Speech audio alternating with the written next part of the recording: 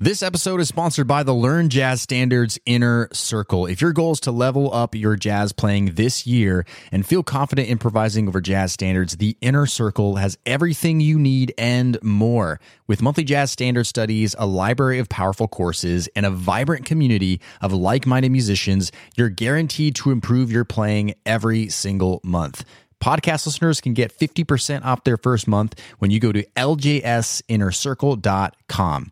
That's ljsinnercircle.com, or find the link in the show notes. Now, on to today's episode. Today on the podcast, we're going to be talking about ghost notes, how to recognize them when you hear them, how to use them, and of course, what are they in the first place? Let's do this thing. Welcome to the LJS Podcast, where you get weekly jazz tips, interviews, stories, and advice for becoming a better jazz musician.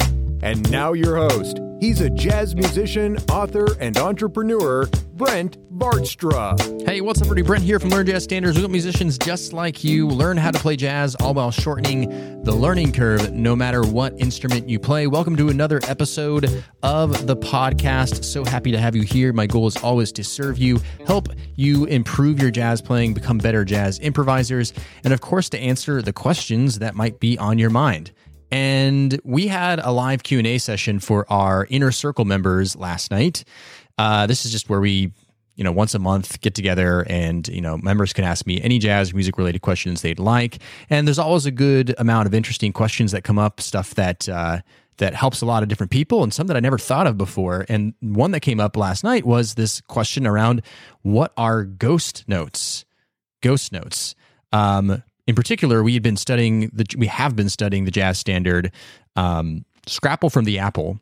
And in Scrapple from the Apple, we mentioned in the teaching video that there are ghost notes being played in Charlie Parker solos, as well as the head to Scrapple to the Apple. And so what are ghost notes and how do they make sense? So this episode is going to be a nice short and sweet explanation episode. So we'll get right to it. So a ghost note, by definition, is a note that is being more felt than it is being played, or being more implied in the music than it is actually being played. And this can play out a few different ways, but the best way that I think I can start demonstrating this is just by showing you, I guess, what the first part of Scrapple to the Apple sounds like. So it sounds like this. Right? So that's Scrapple to the Apple. Ever heard that before?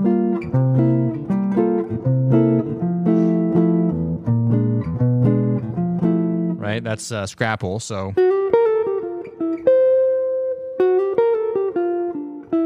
Okay, so that's the first part of the melody of Scrapple from the Apple. So listen really closely. I'm going to play this a bunch of different times because I want you to get it in your ear.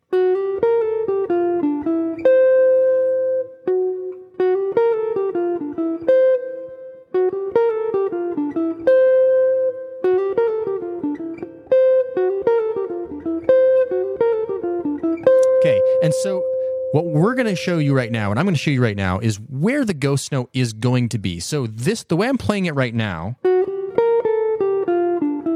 is as if you were to see this notated on a piece of sheet music. So if someone notated this on a piece of sheet music, then it's being played very literally, then it would sound like this. And the particular note that is actually going to be a ghost note is this one.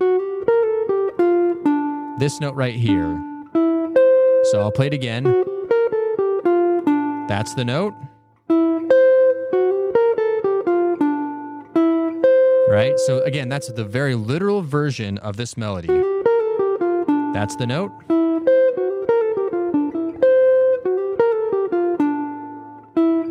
Okay, now a ghost note, again, just to repeat the definition of it, is a note that is more implied or felt than it is actually played. So now take a listen to this and pay really close attention.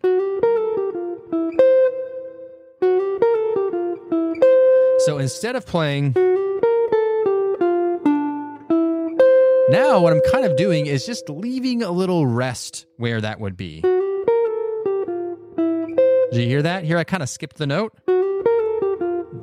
Right there. Where you heard me take a little pause for a second.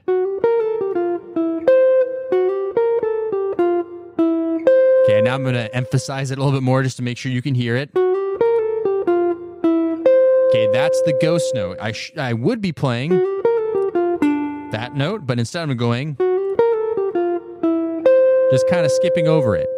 And this happens a lot at fast tempos. Because, right, if you're playing Scrapple of the Apple like this, right, that's with the ghost note. Here's with the note.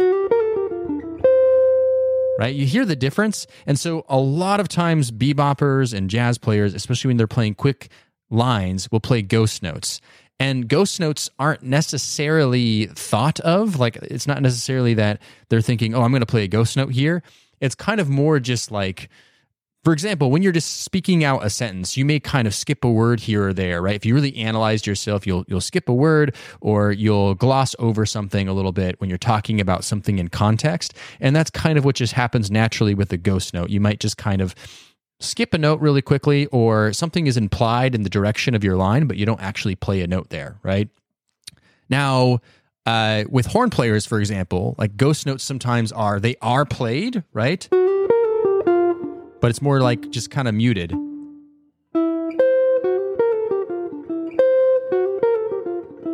Right? So there I actually played it on my guitar. It's very subtle, so it might be hard for you to hear. So I actually did play it, but I played it very softly. So it's almost like it was, again, more felt than heard, whereas the other notes I'm really emphasizing, like I'm accenting them. But you see how I kind of just quietly played that note there, just almost as if I just kind of glossed over it really quickly. And so that's a ghost note. And again, this plays out slightly differently on different horn players. For example, one of the trombone players who was at our live stream last night mentioned that like trombone players are and brass players are doing this all the time, right? Because just the technical process of imagine you're a trombone player, perhaps you are a trombone player, and so you're like using your slide and you're playing these fast bebop lines. Like sometimes what you have to do is kind of skate past a few notes there to get the overall direction of where you're trying to go. And so that's what ghost notes are and what they accomplish. So again, there's something to be aware of. They're not necessarily something that you think about all the time, but where you might, this is going to be really helpful for you to understand this concept of ghost notes, is sometimes if you go to learn a jazz solo by ear, right? So let's say you go and you want to learn Charlie Parker solo on Scrapple from the Apple or whatever song you're trying to learn it from, and you're going to the recording, and sometimes you just kind of notice that he glosses over notes that you think would be there, right? Or especially if you use a slow downer and you slow it down a bit, you'll kind of just hear him sometimes squeak past a note or just like maybe lightly touch a note, but it's like, again, almost more felt than it is heard. And so just understanding what those are will help you make decisions about copying that phrasing or perhaps how you want to phrase certain things. Because again, there's a difference between playing it like this, right? That's very literal. It's like, oops, I'll do that again. That's very literal, whereas this is like, you know, there's almost like a little bit of a skip to it, and it's just a different way of phrasing the line. And if you want to play very literally and you want to play every note very clearly and cleanly, like let's say I'm thinking of like Pat Martino right now. He's just someone who like, he kind of like, perhaps he does play ghost notes too, but you know, when I think of his playing, it's very much so like he's playing every single note. That's part of his picking technique and all that stuff too, but he's really playing all the notes. Whereas let's go to just a totally different guitar player here. Let me think of like Kurt Rosenwinkel, for example. Kurt Rosenwinkel uses ghost notes and slurs and all kinds of stuff when he's playing lines. That's because Kurt Rosenwinkel is like super from the school of bebop. Even though he's a very modern jazz guitar player, his roots are like bebop. He really knows bebop really, really, really well, right? So it'll just help you think about the way you want to start phrasing things just by simply being aware of what ghost notes are. And then when you're coming across learning stuff by ear and wanting to go through that process, having that understanding of what you're actually hearing so that it makes more sense what they're doing, it's just going to be an overall benefit for you. So my challenge for you this week is to, listen through some recordings and see where you can find the ghost notes happening. Just be more mindful of them, and then maybe take a melody that you know, perhaps a bebop melody that you know, and see where you could actually intentionally add ghost notes, right? Instead of actually playing the note. Something interesting to think about. All right? So go on forward, enjoy your practicing, and we'll see how you find those ghost notes.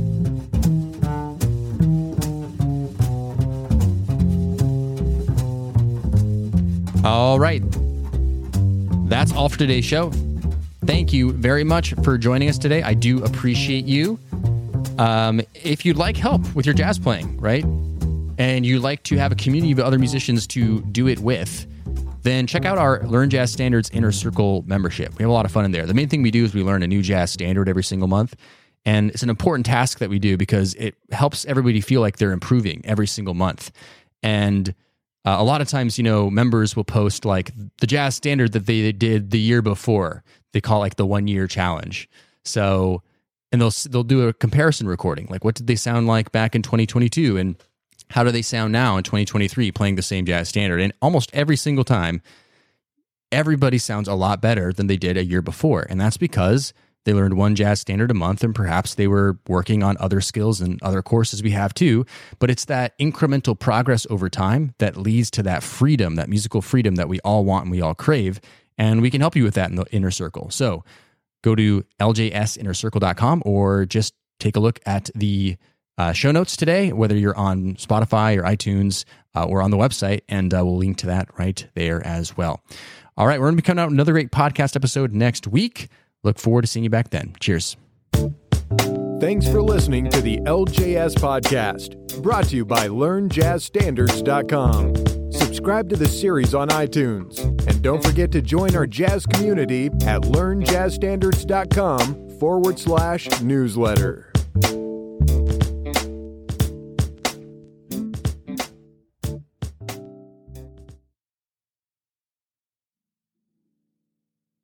Hey, podcast listener, would you like to ask me a jazz question and get it answered here on the show? Then go to LearnJazzStandards.com/ask. That's LearnJazzStandards.com/ask. I look forward to hearing your question and answering it on a future podcast episode. LearnJazzStandards.com/ask, or find the link in today's show notes.